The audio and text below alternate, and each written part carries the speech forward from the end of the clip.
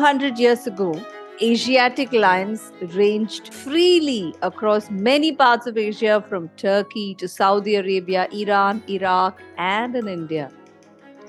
Kings loved hunting lions, and early on, hunting would only be with spears and bows and arrows. But once man found how to use his firearms and guns, the lions began to die even faster at the hands of their hunters. Lions in Iran, Iraq, Turkey, and Saudi Arabia had all perished more than 100 years ago. And we're talking about the Asiatic lions here. As we record this podcast in 2023, Asiatic lions can be found in only one country in the world today, and that is in India. How did this come to be?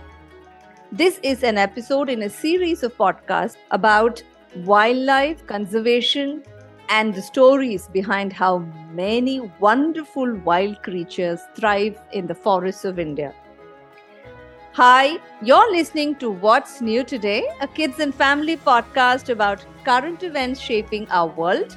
This is your host, Sangeeta, and in every episode, I'm joined by a very curious child who would like to research and explore the topic that we're about to speak about. And in this episode, I am joined by...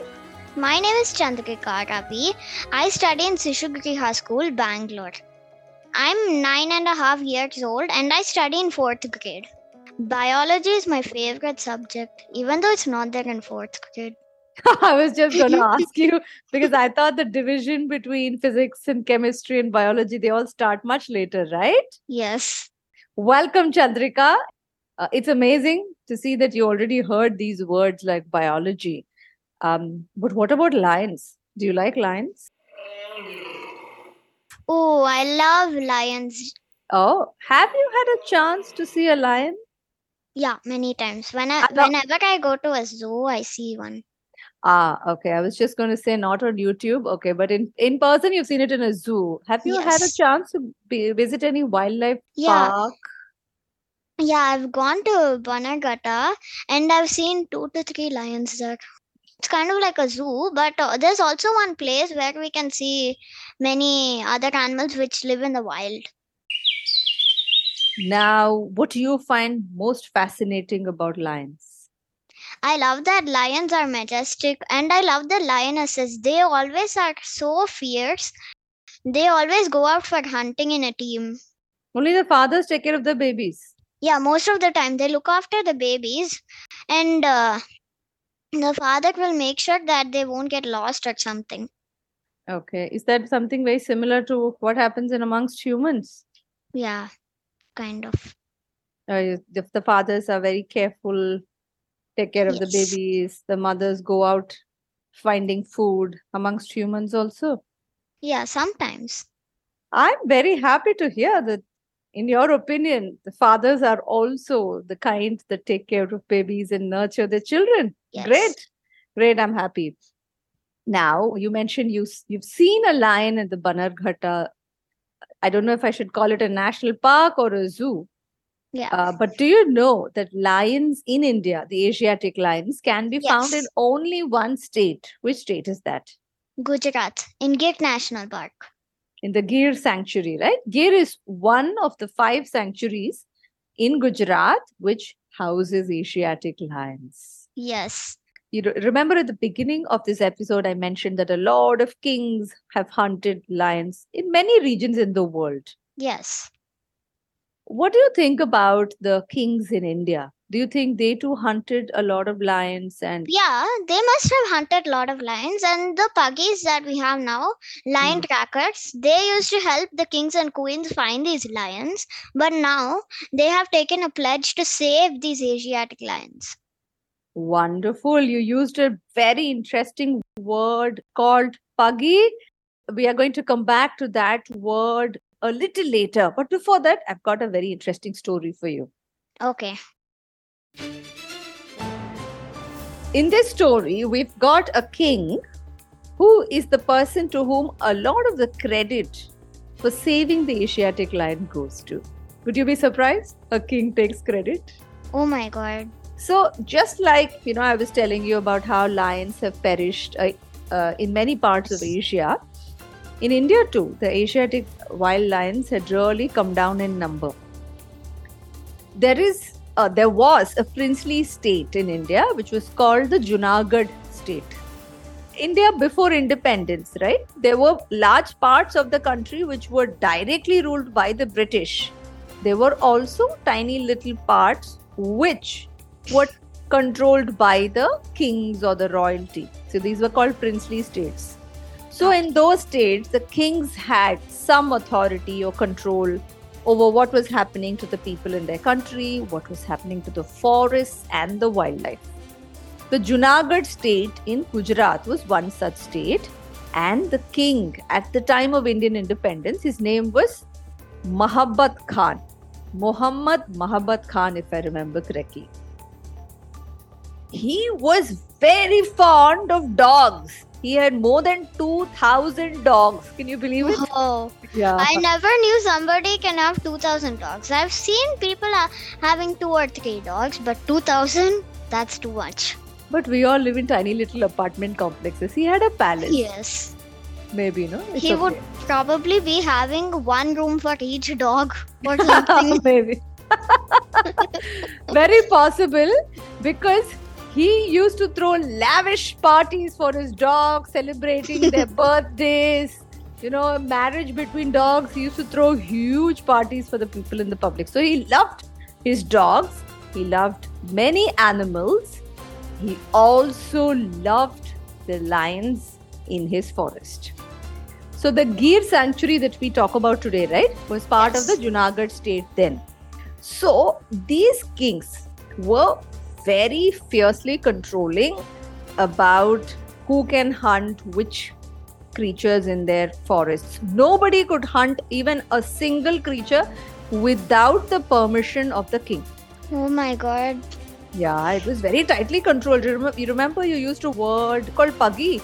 Those puggies, every single morning, when the king would wake up, he'd have his breakfast, and then apparently he would go for a walk around his garden. The puggies would come and first tell him about everything that's happened in the forest during the previous day and night. Who killed what? Have the prides been well fed? Is there any disease? All of these updates have to come to the king every single morning when he takes his morning walk.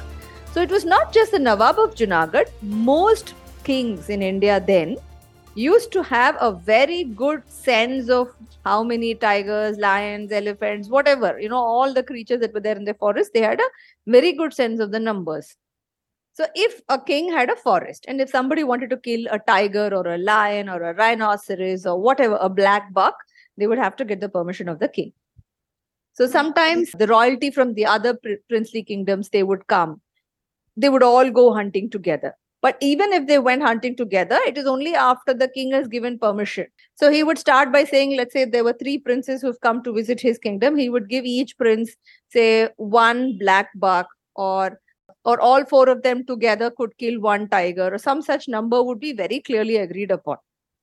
So he would take care that unnecessarily these princes also don't kill any wildlife. Now, the Britishers were also very fond of hunting.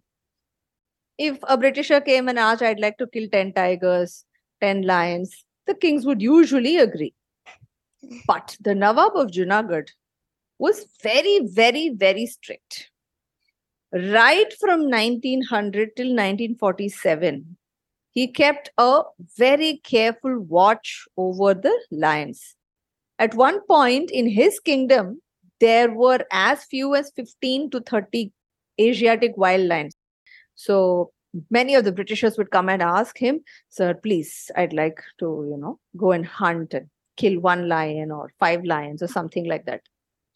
He simply turned around and said, not a single lion in my forest can be touched.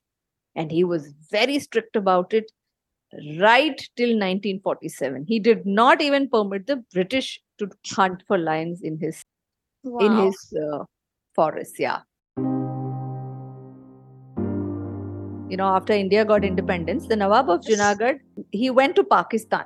He did not join the Indian Union. So you could choose between being a part of India or being a part of Pakistan. When he was taking his flight and finally flying off to Karachi, apparently, when his flight was circling the forests of Gir, because he was leaving his kingdom and going away, as his Yes. flight was circling the forest of Gir, he had tears coming out of his eyes, I believe, saying, "Who is going to take care of my lions?" Wow. This is such a moving story. Oh, I'm so happy. yeah, Finally, these Asiatic lions have made a comeback. yeah. They've made such a phenomenal comeback that the forest area is insufficient. So sometimes you can find photographs of these lions wandering off into the beaches. Which brings me to a question. Do you think lions hurt humans? What do you think? Oh, wait, let me ask our listeners too this question. If you happen to meet a lion while you're walking on a beach, would it attack you? What do you think? If you're listening to this on Spotify, you could just scroll right down below show notes and click reply to leave your answer. If you're listening to this on any other platform, please do share your thoughts either via email at hello@wsnt.in, or you could write to me on Instagram. I've left the links to all of these in the show notes below. Chandrika and I continue to talk about this question, where she shares the answer to this question: do lions almost always attack humans? If you'd like to take a short break, you can come back and listen to the next episode in a bit, or you could just continue listening to it right away to part 6 of the wildlife series. I'll see you there.